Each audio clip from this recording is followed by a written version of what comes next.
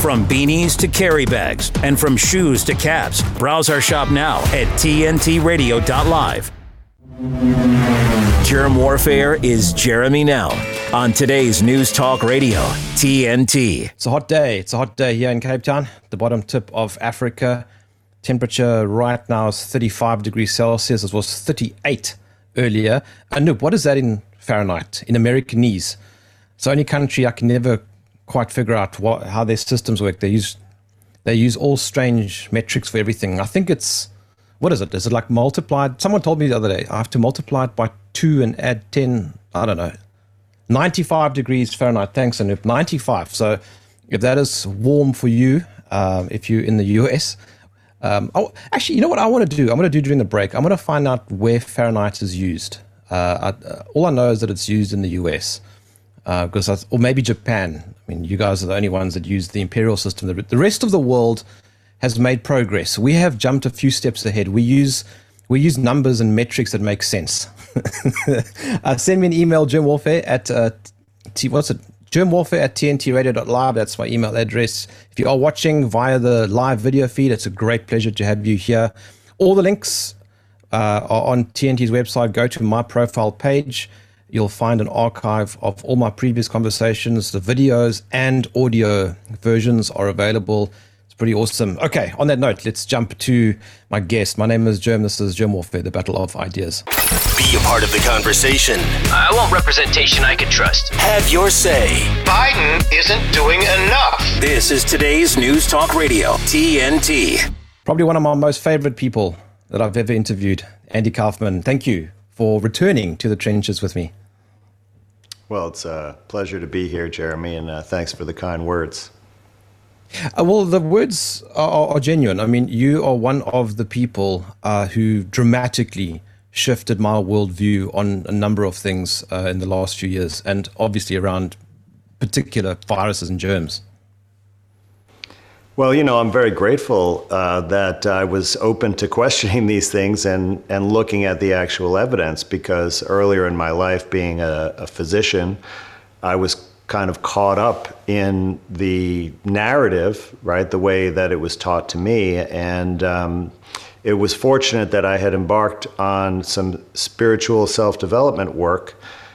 And part of that was learning, what's known as discernment. Right? And discernment is your ability to take in information, but not just take it in at face value like we're taught to take in information in the compulsory schooling system, right, from an authority figure, but actually questioning what is the validity of the source of the information. What about the information itself, right? To apply logic, reason, and skepticism to everything. And coming from that, framework, you're much more likely to get closer to learning what the truth is. But there's something very interesting about it. And I'm going to ask you in a moment just also about your trip to Mexico, because that sounded pretty cool.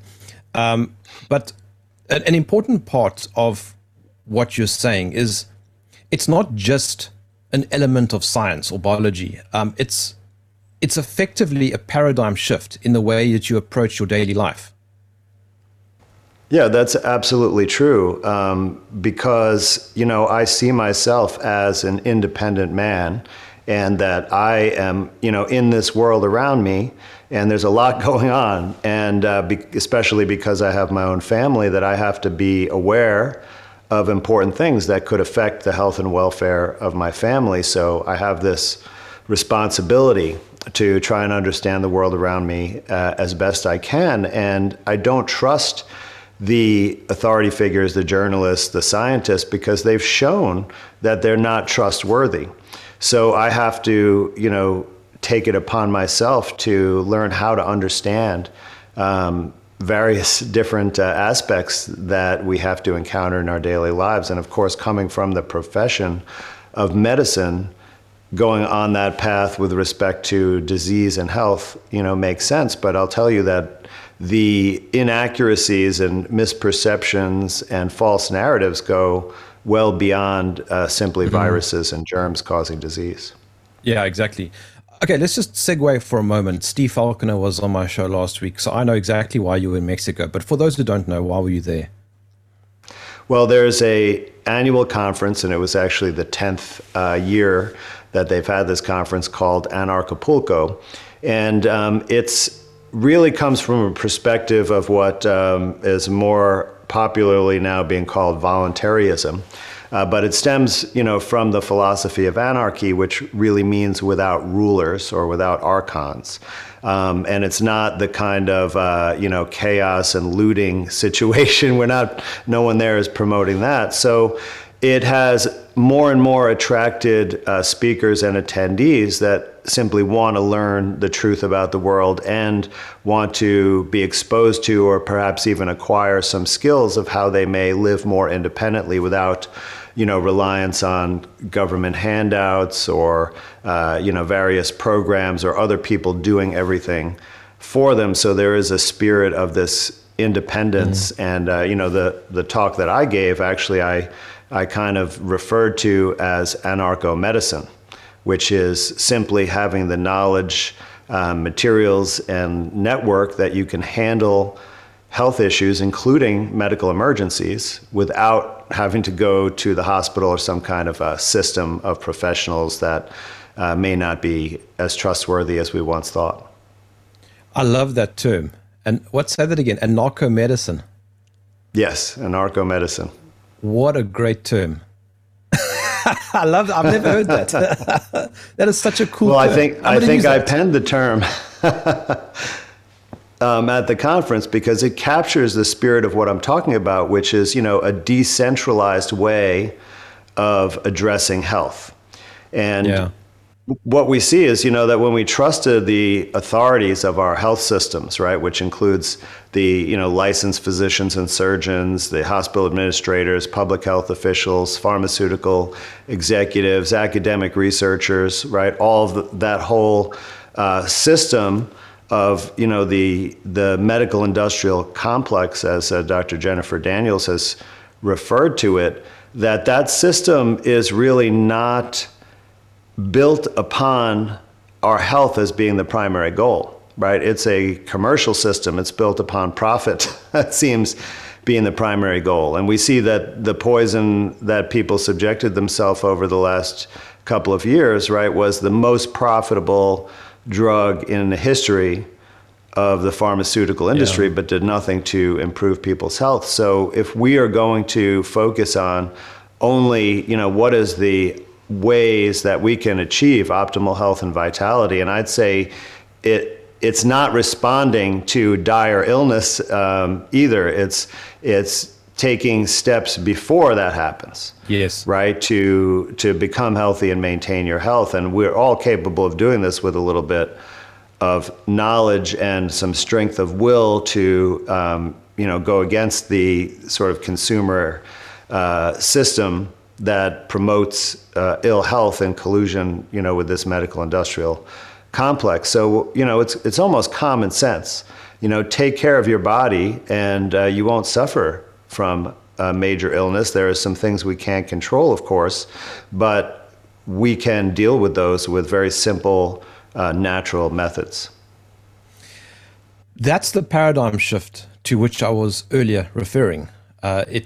Once you realize that you've got a headache or you have a sore stomach or something that's not necessarily because of a bug that you picked up, but it could have simply been something that you did in your daily life, it does change the way you go forward after that.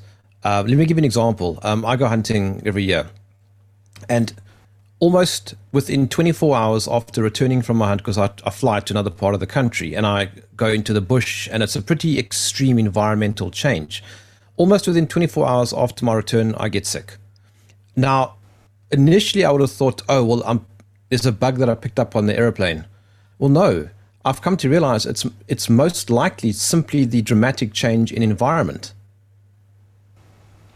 Yeah, so there are, our bodies need to always self-repair, maintain grow, turnover, right? We have many processes. I think, even in the mainstream, they fully recognize things like autophagy, right? Where our own cells become damaged and die and are replaced with new ones, right? And even say that every so many years, like around 7 years, every single cell in our body is replaced anew. And there are often environmental triggers that give our body the signal to essentially do its own cleansing and healing. And if we just think using common sense about what's going on with our bodies, so when we have an episode of diarrhea, for example, right, what's it's doing? That's our body's internal pressure washer system flushing out our colon, right? Because there's something that needs to be removed. Because, and it's obvious because so much is coming out of the body must be purging something that is harmful. And it's not the illness itself, it's actually the healing, right? And it comes from this fundamental principle that only our bodies, right, and perhaps our mind and spirit is the only thing that takes action for healing. When we use a material, whether it be a pharmaceutical or a natural material, okay, like an herb, for example, those things don't actually take action. They're inert objects, right? They're chemicals, etc. Yeah. When they enter our body, they stimulate our body to have a certain type of reaction. And if it's a pharmaceutical, most likely that reaction is to turn off the healing program, unfortunately. Yeah. But when it's a proper natural element, then it stimulates optimization of the body's healing process. And you can do a simple experiment to observe this and convince yourself the next time you get a little cut on your skin, a paper cut or anything like that, just don't do anything to it, right? Maybe rinse it with some water and that's it. Leave it alone. Don't put any ointment, don't put any bandage, and just watch it over the next couple of days. And you'll see that without anything, right, your body just makes it disappear and heal. Yeah. And that's happening in every situation where our health is damaged. However, let me give you an example of what I did to myself 2 weeks ago. My wife and I went camping, and I took my camping knife, and I wasn't concentrating. I was looking away. I was cutting cable ties. I slipped, and I stabbed myself into the hand, into the muscle, and it split open like the Grand Canyon. Now, there's no ways you can just leave that. It's just blood everywhere. It's chaos. My wife happened to have a bandage in the car, but yes. Here's the thing. We had to go and find the closest town. I needed stitches because it was just gaping too much. The doctor said, I want to give you a tetanus shot. I said, no, it's fine. I don't need a tetanus shot. All I want is just to close the wound so that it heals, so that it looks a bit better after the fact.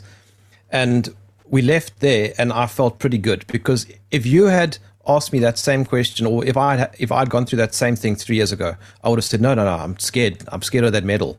What's on that medal? Give me the tetanus shot. My hand's healed now. I don't have any stitches and it's perfectly fine. I didn't need that tetanus injection. Well, Jeremy, I think that's an excellent example because you're right. I've never even seen a case or heard of any other doctor who's seen an actual case of tetanus. So it's really only theoretical. And I think that the only risk is really when you're around cow excrement, that there could be this tetanus toxin that could potentially penetrate into your body. And I think that's probably, what the disease is, and any theoretical vaccine won't offer protection against that, unfortunately, but it is universally offered in that situation. But so let's talk about your injury there, because chances are you could have actually taken care of that yourself without the stitches, although I think it's very reasonable to get some stitches. And I really respect how you interacted with the health system, that you said, this is what I want. I'm paying for this service. I don't want anything else, right? Yeah. And that's the way it should be, because, when you go in there, they should be working for you, and, you request a service and they provide that service. You don't, go in there and request the full service, do whatever you want, because if you did that when you took your car for service, you get ripped off. So in that situation, there's ways that you can address the bleeding even with a deep injury, like, for example, a substance like zeolite or also cayenne pepper. Those substances will help stop the bleeding pretty quickly. So you can just dump some of that powder on there and then put some gauze on top of it and hold pressure, and you should be able to get control unless it's a bleeding artery, which in case it'll be pumping and spurting out. Right now, a bleeding artery is definitely something you want to go talk to a surgeon about. And on the hand, there's a lot going on because we have a lot of fine movements. So, right, you might say, if it's a hand injury or if it's on the face, I would go to a surgeon to make sure. And also, you might want to request a hand surgeon or a plastic surgeon who really knows that part of the body. But if you can move all your fingers in all directions, and even if the muscle is cut a little bit, but it's still functional, that will heal without any intervention pretty well. If you apply an appropriate dressing and take care of it and monitor it. And I actually like using aloe leaves as a dressing. And I gave a free masterclass that you can still get on my website about exactly how to deal with bleeding and other common emergencies so that you don't have to rely on the emergency department in all these circumstances. Yeah, it is also a little bit of a learning curve, because you don't expect to stab yourself in the hand, firstly, but secondly, after that, I kind of realized that there are a few things that we should be carrying in the car going forward. But what I'm saying is, you don't think about it until it's happened. Yes. No, you're right, and the key to being able to handle these situations by yourself is to plan in advance. How am I going to deal with this? And of course, you might not expect to stab yourself with your own knife, but that when you're handling a sharp knife, and I'm sure you spend hours with the sharpening stones, making sure that thing is extremely dangerous. So there's always accidents happen. Right? And if you play with knives, you're going to get cut eventually. Yes. So, I'm sure you're going to be much more careful now, but I know that several of the, adult cooks I've worked with in my family and such, there have been, plenty of examples of cutting not food. Andy Kaufman, just hold on a second. I'm just quickly going to a break. I'll be back with you momentarily. My name is Jerm. This is TNT. TNT's Abby Roberts. Climate change is having a disproportionate effect on the physical and mental health of Black communities.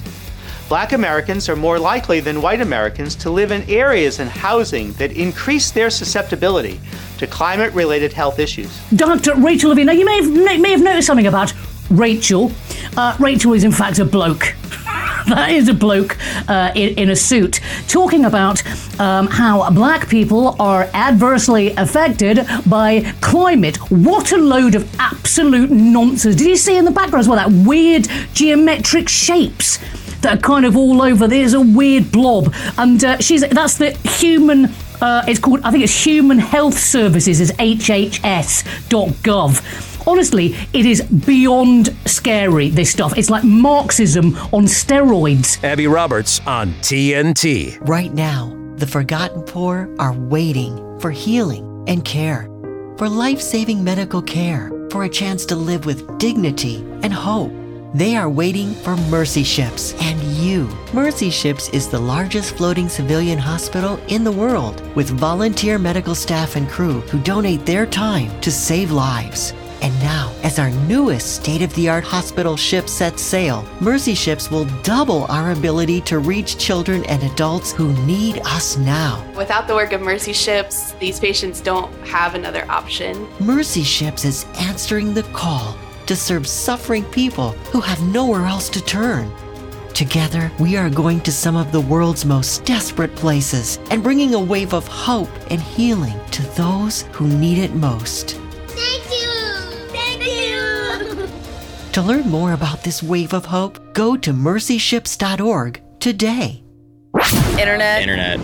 A stream online. TNTRadio.live. Today's News Talk Radio. TNT.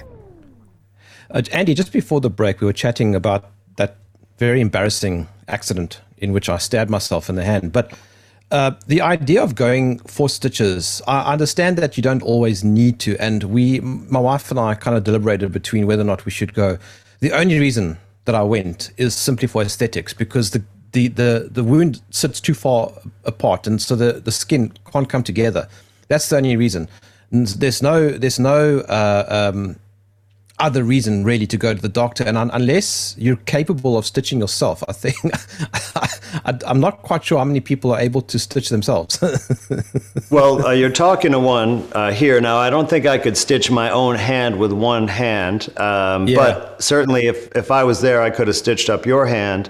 And surprisingly, it's not that hard to learn. And, a lot of people who are farmers and stuff, they just, use a regular needle and thread. But you can buy the same suture material that the surgeons use. It's labeled for veterinary use, but you don't need any license to buy it. Like I have a kit for suturing at home. But also, even with a wound that's fairly spread apart, you'd be surprised that the body can heal with quite a good cosmetic result. Now, of course, when it's your own hand and you see that, you can make your own decision, and it's perfectly reasonable to go and have a surgeon sew it up for you. And, you just have to follow your example to be prepared that, when you walk into the hospital, you have to tell them and be careful about how you fill out the paperwork.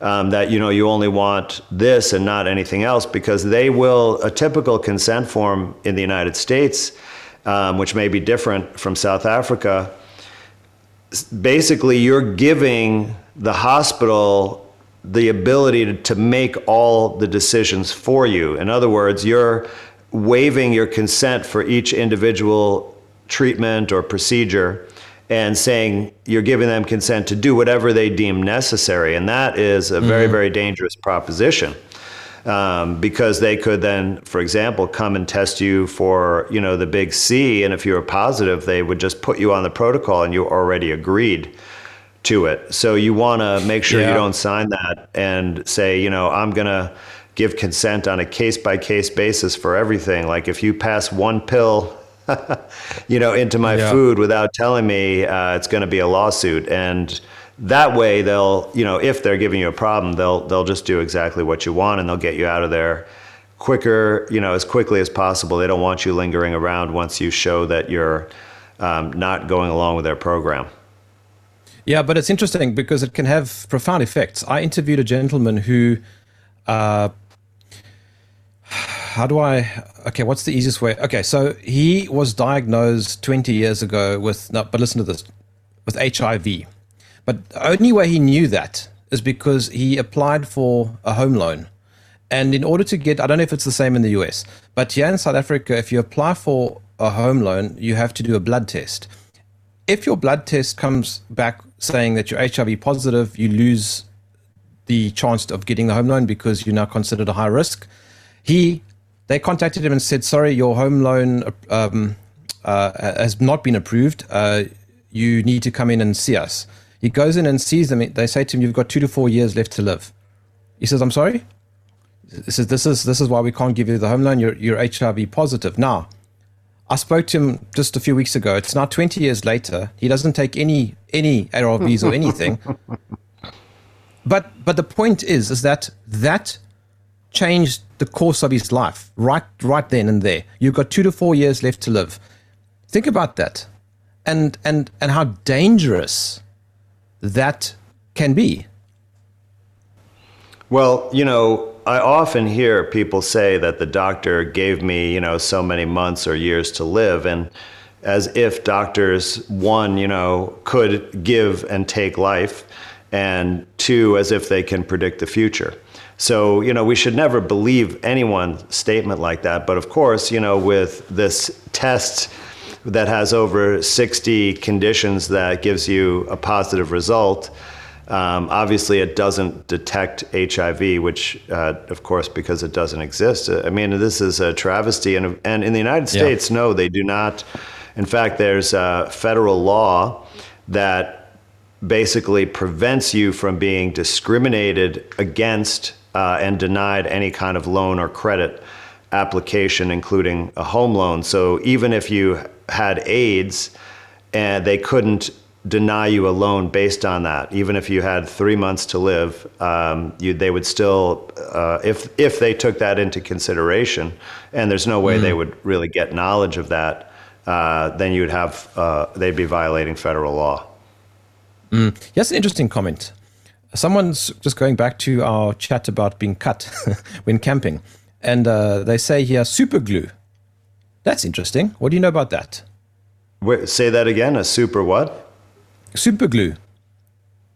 Oh, yeah. Well, absolutely. So they even make, they call it liquid bandage, and essentially it's a form of super glue that can help close or approximate a wound margin. But this isn't something that you want to put, to glue your muscle back together. Really, it's only for the skin. And it is, poisonous chemicals, so it may not be the most optimal way, but it can be useful. I don't argue, I don't say that you should never use it. There's also something called steri-strips, which are kind of like Band-Aids, but with a very strong adhesive, and they can also pull wound margins together if the wound is relatively superficial at the skin, and you can even combine those with each other for reinforcement. Michelle, who's listening from Florida, says here, I think allopathic medicine is good for traumatic injuries. I don't think it is at all effective for preventative care. The tests that are given seem to only be used to prescribe pharmaceuticals. I mean, that is pretty much what you argue. Well, she understands the business model, right, which is do a bunch of tests that just by statistical chance, by random chance, if you order enough tests, at least one of them is going to have an abnormal value. And at the minimum, that's an excuse to then come back and do more tests. So it's like hooks you in to this perpetual cycle, and it's going down the path of more tests and prescriptions, right? And many of the prescriptions are supposed to be to address risk factors that may ultimately result in a disease, right?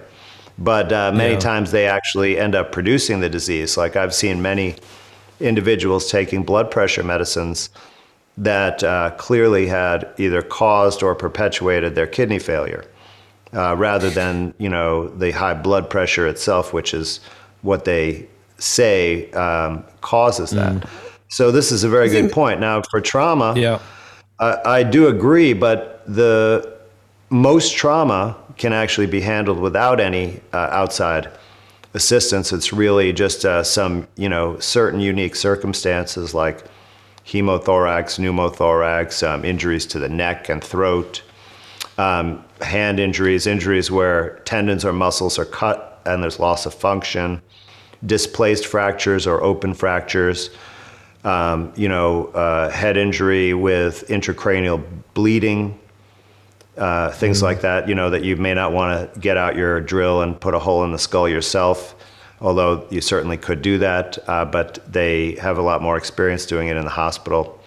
So there are, those kind of trauma reasons, a severed limb or finger, that where having a surgeon and a trauma facility is definitely paramount, and you would want to be prepared for those. Just make sure that they address your trauma only and not give you vaccines and other things.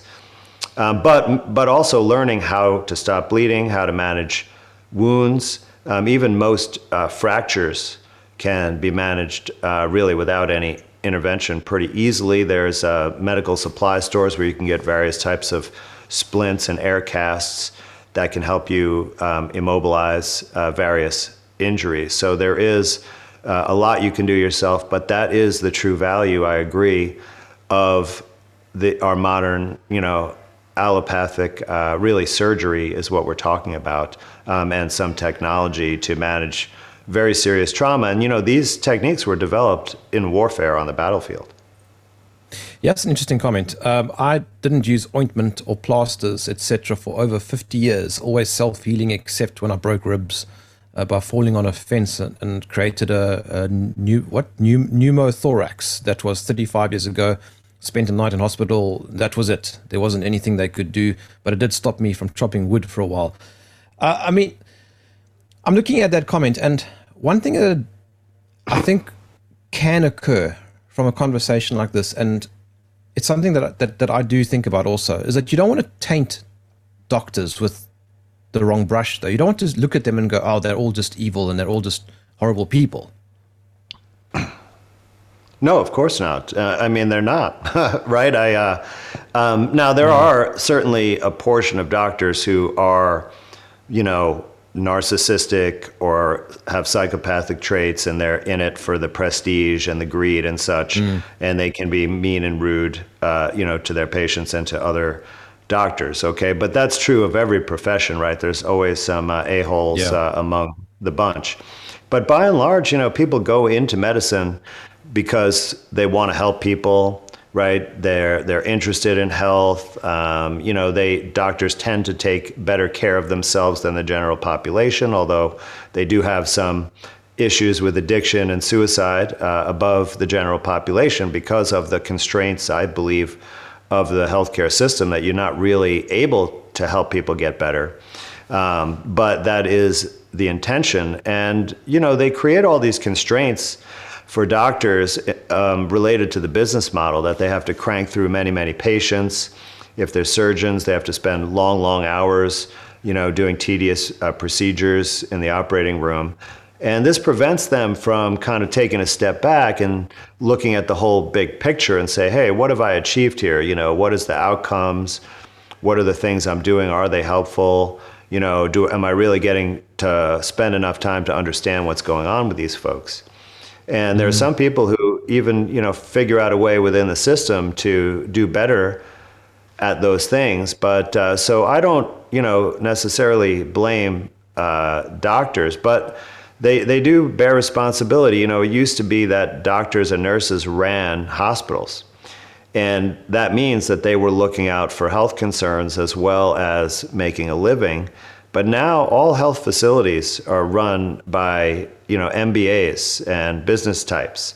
And they, tell the doctors and nurses what to do, and they're kind of caught up in this. In fact, I think the way it's headed is that there'll be hardly any doctors or nurses in the future. There'll be AI and, robots providing that type of healthcare.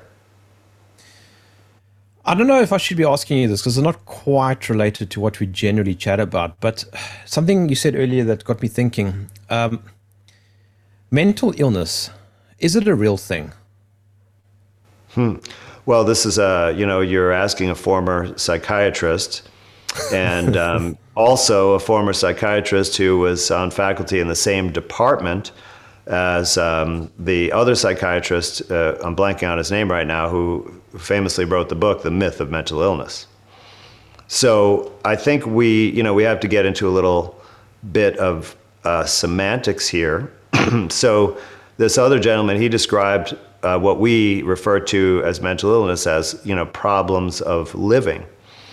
And I think I agree that applies to most of what we call mental illness that wouldn't be necessarily, clearly an illness like physical illnesses that we manifest, although, it can be in some ways. So things like anxiety, PTSD, depression, difficult personalities, or what they call personality disorders. Originally, these were called neuroses. I think these are all, not really diseases in the sense like that we would label someone as mentally ill. We would say, this is a difficult person, or this is a person who really struggles in life. And, that we see that it's based on experience of trauma, abandonment, and also on making bad decisions and having bad consequences, or, choosing the toxic people to be in relationships with, or you yourself injecting toxicity into relationships, right? And these are all kind of the problems of living. And the way to improve these conditions is not through, pharmaceuticals or any kind of treatment approach. It's through learning and development, right? Healing from your traumas and abandonments, and dealing with your existential issues, and making a concerted effort to improve. Yeah. Right. But on the other hand, there are some conditions, right, like psychosis and mania, and those things may, be distinct or have some overlap. And individuals in those, states of being are clearly, in a different realm. And whether, we say this is disease or not, it is, you can't communicate, like these individuals like that cannot function in any way that we can understand. They experience a totally different reality. And there's some interesting work on that from a gentleman named Jerry Marzinski, who was a psychologist working in forensic mental hospitals and in prisons and jails. And he did some work, and he feels that actually psychotic disorders are some kind of possession by some other entity. Well, that is something that I was told when I was growing up. I think my own parents said that, someone's possessed or whatever.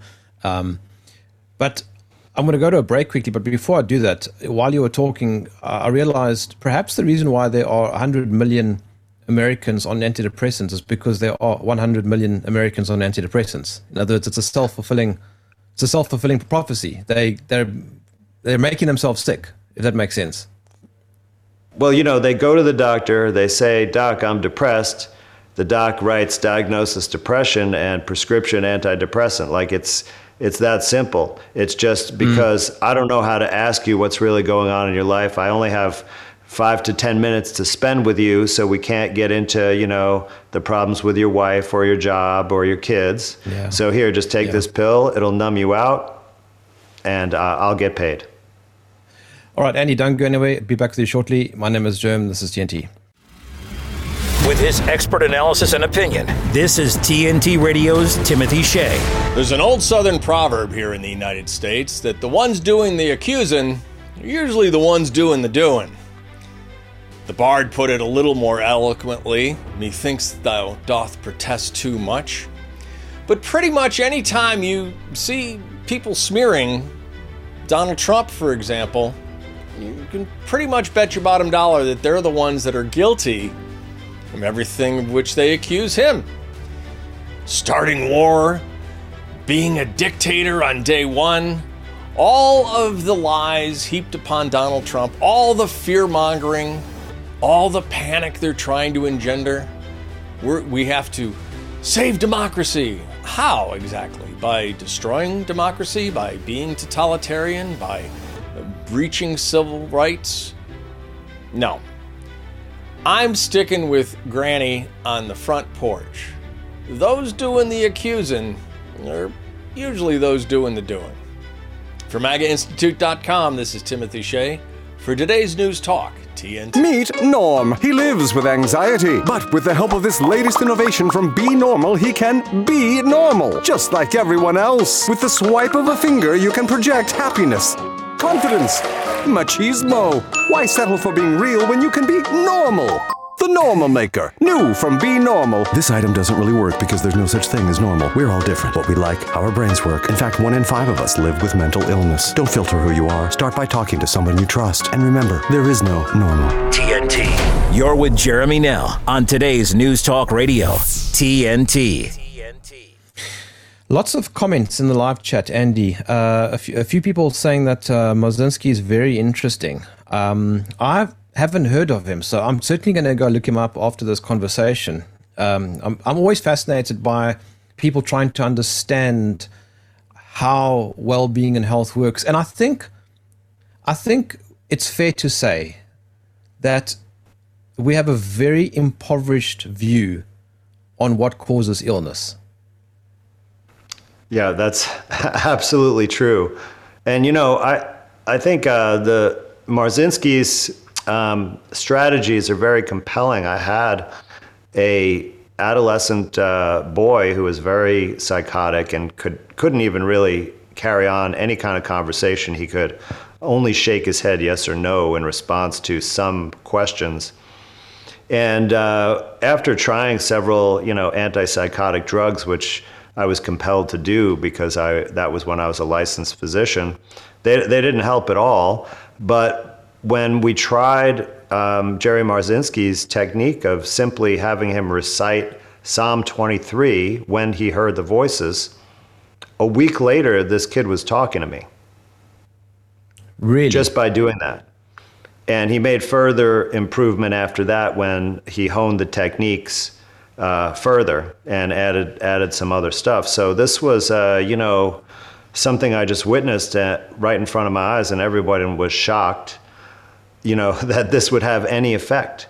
But it certainly, shakes up the entire, what we're told about, the cause of schizophrenia, which were, said to be some kind of chemical or functional impairment of the brain.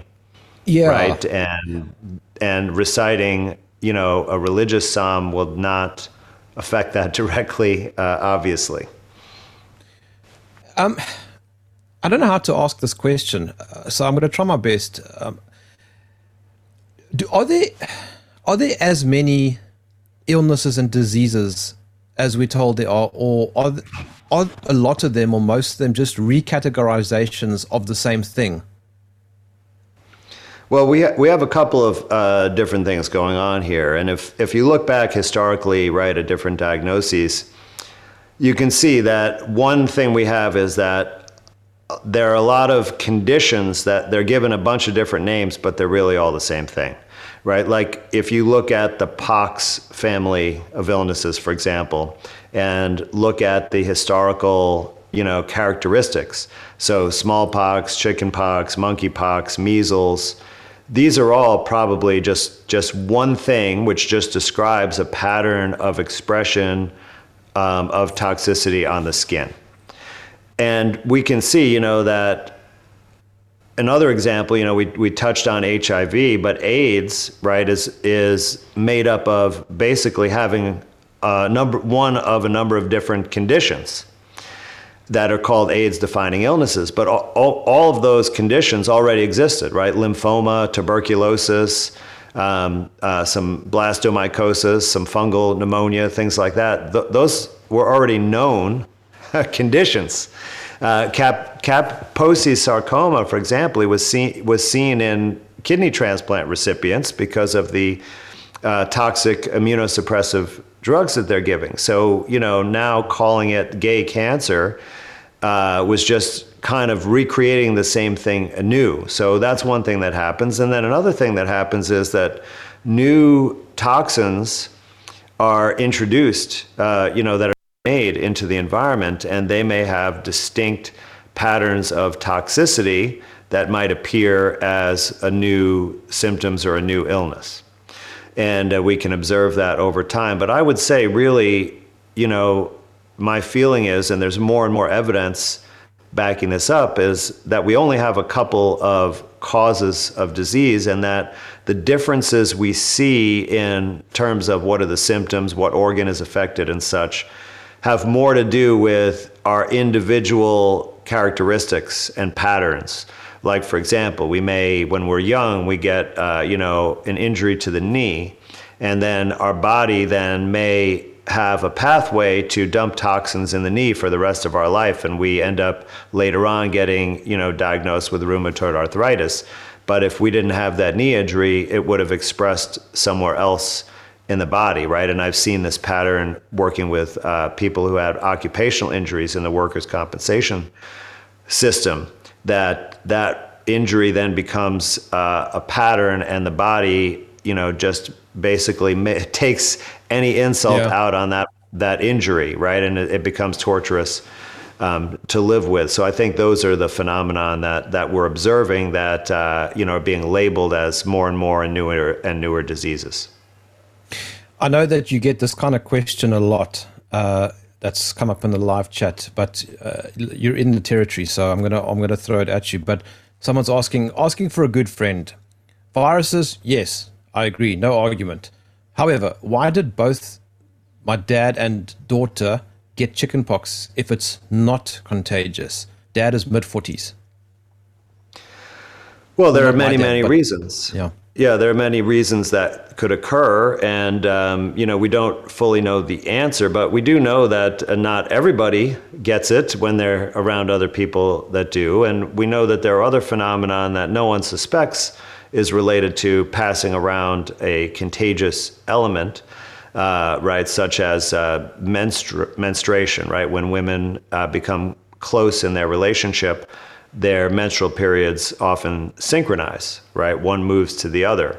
But, no one suspects this is caused by viruses. So there could, or another thing would be food poisoning, that we have a common exposure to something that produces the symptoms, right? We eat the same food that has a staph toxin in it or some other poison, for example. So those things could explain what's happening there. And then the last thing is there could be environmental cues, right? So, Jeremy, you were talking before about when you go to a radically different environment, right, with a different climate and such, that can trigger an illness or a cleansing reaction. And this is what we see predictably every fall, or in the southern hemisphere, a different time of year, right, when the humidity and the temperature drop.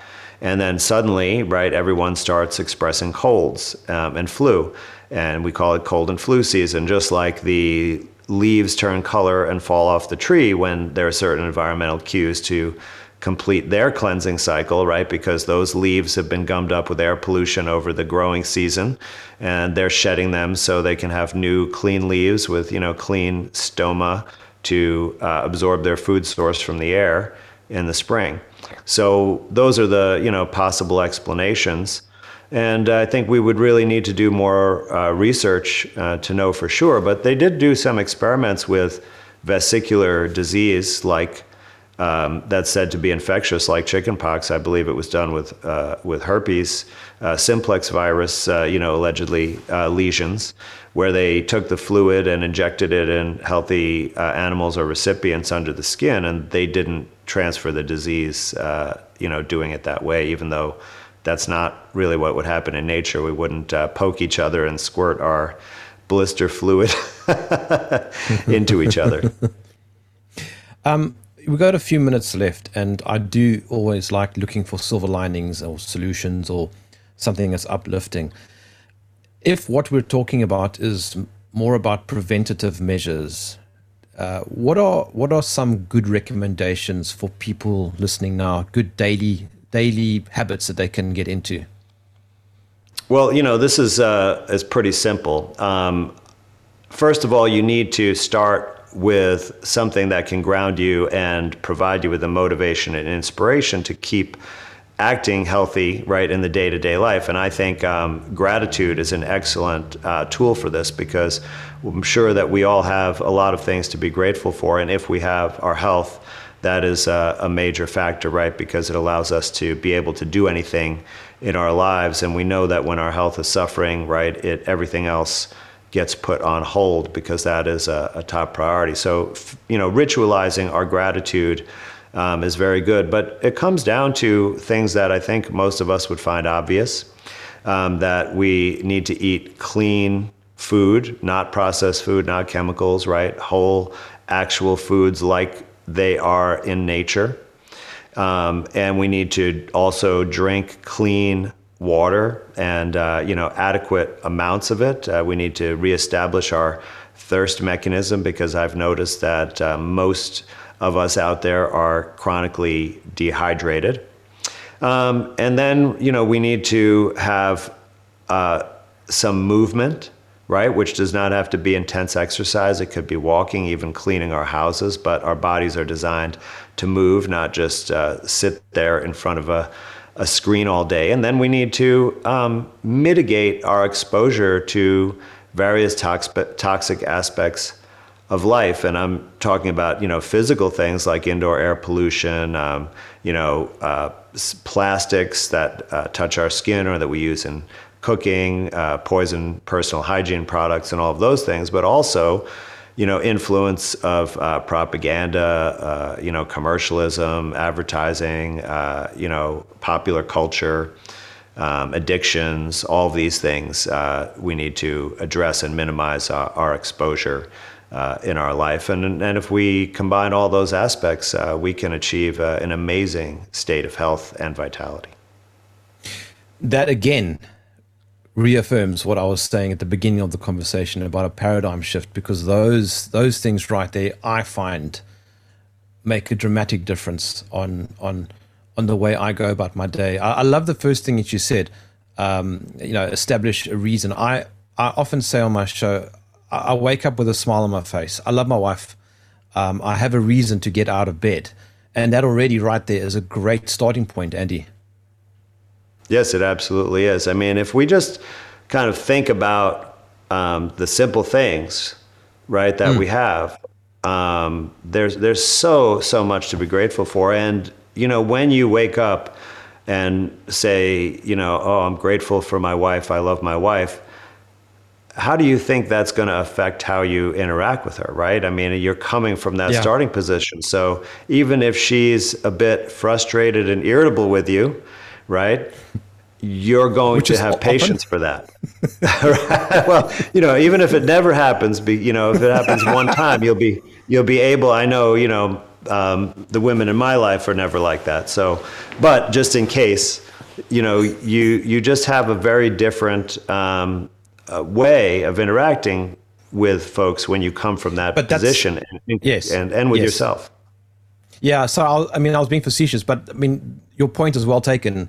If you engage with people on a very nihilistic, negative way, that's going to bring all types of weirdness onto you, which can include sickness. Absolutely, right? I mean, the idea of karma really does, it's natural consequences. And we've all experienced being, in a physical location, or, you can even tell this on a radio interview, right? When someone comes on the Zoom, if they have that energy, right, it can bring everyone down like instantly, right? Even before they open their mouth. Right. And that's, we don't want to be that individual right now. If we are really down and we need help, we can, go say, hey, I need some support. I'm struggling right now, right, to people we're close with. But we don't want to go and put that off, right, on people. We want to, deal with it through our own mechanisms. Time is running out. Let's just quickly promo your stuff. How can I find out anything about you? Well, everything is on andrewkaufmanmd.com, where you can take my quiz and sign up for my newsletter. And, I have actually something pretty exciting going on next month, which is for the first time, I'm going to be teaching my turpentine protocol and all about turpentine and the power of pine workshop. So if you sign up, on my website, you'll get actually 3 free live streams about detoxification leading up to that event, where I'll be teaching some of these principles that we talked about today. So I'd encourage everyone to do that. It's going to be epic. Andy Kaufman, as always, thank you for joining me in the trenches. But I just want to emphasize how important speaking to you over the last few years has been to me personally. I said this right back in the start. Your work had a dramatic impact on my life for all the right reasons. You're one of the very few people who've had a big impact right across the world on my life. Tim Noakes is the other, with low carbohydrate sort of eating. So God bless you. It's such a pleasure talking to you. Well, that means a lot, Jeremy. And I also like Tim Noakes. And I think that is definitely a healthy way to eat. And I'm just glad that, you have this platform and are able to put on guests who are speaking, very controversial, but very truthful things that are extremely important. Just very quickly, 30 seconds. Why do you think it's controversial? Well, because it is so strongly opposed to some of the fiercest narratives, right? We see now after the pandemic, the WHO treaty, right, which enjoins all of the signatory nations to essentially be able to impose martial law, right, based on this idea of germ theory, and viruses causing dangerous diseases. And by telling the truth that this is not what makes you sick, it goes against that major international initiative. So it is very controversial and dangerous. And you see that mainstream media doesn't even give us the airtime to say that we're wrong. They just ignore this point of view completely. Yes. All right, I've got to go because I see time is now officially out. So Andy, I'll chat to you again soon, my friend. Take care. Look forward to it. Yeah, I always look forward to it also. And thank you to the guys in the studio. Before I go, send me an email, jermwarfare@tntradio.live. I'll catch you tomorrow on behalf of Joel and Anoop and myself. My name is Jerm. This is Jerm Warfare, the Battle of Ideas.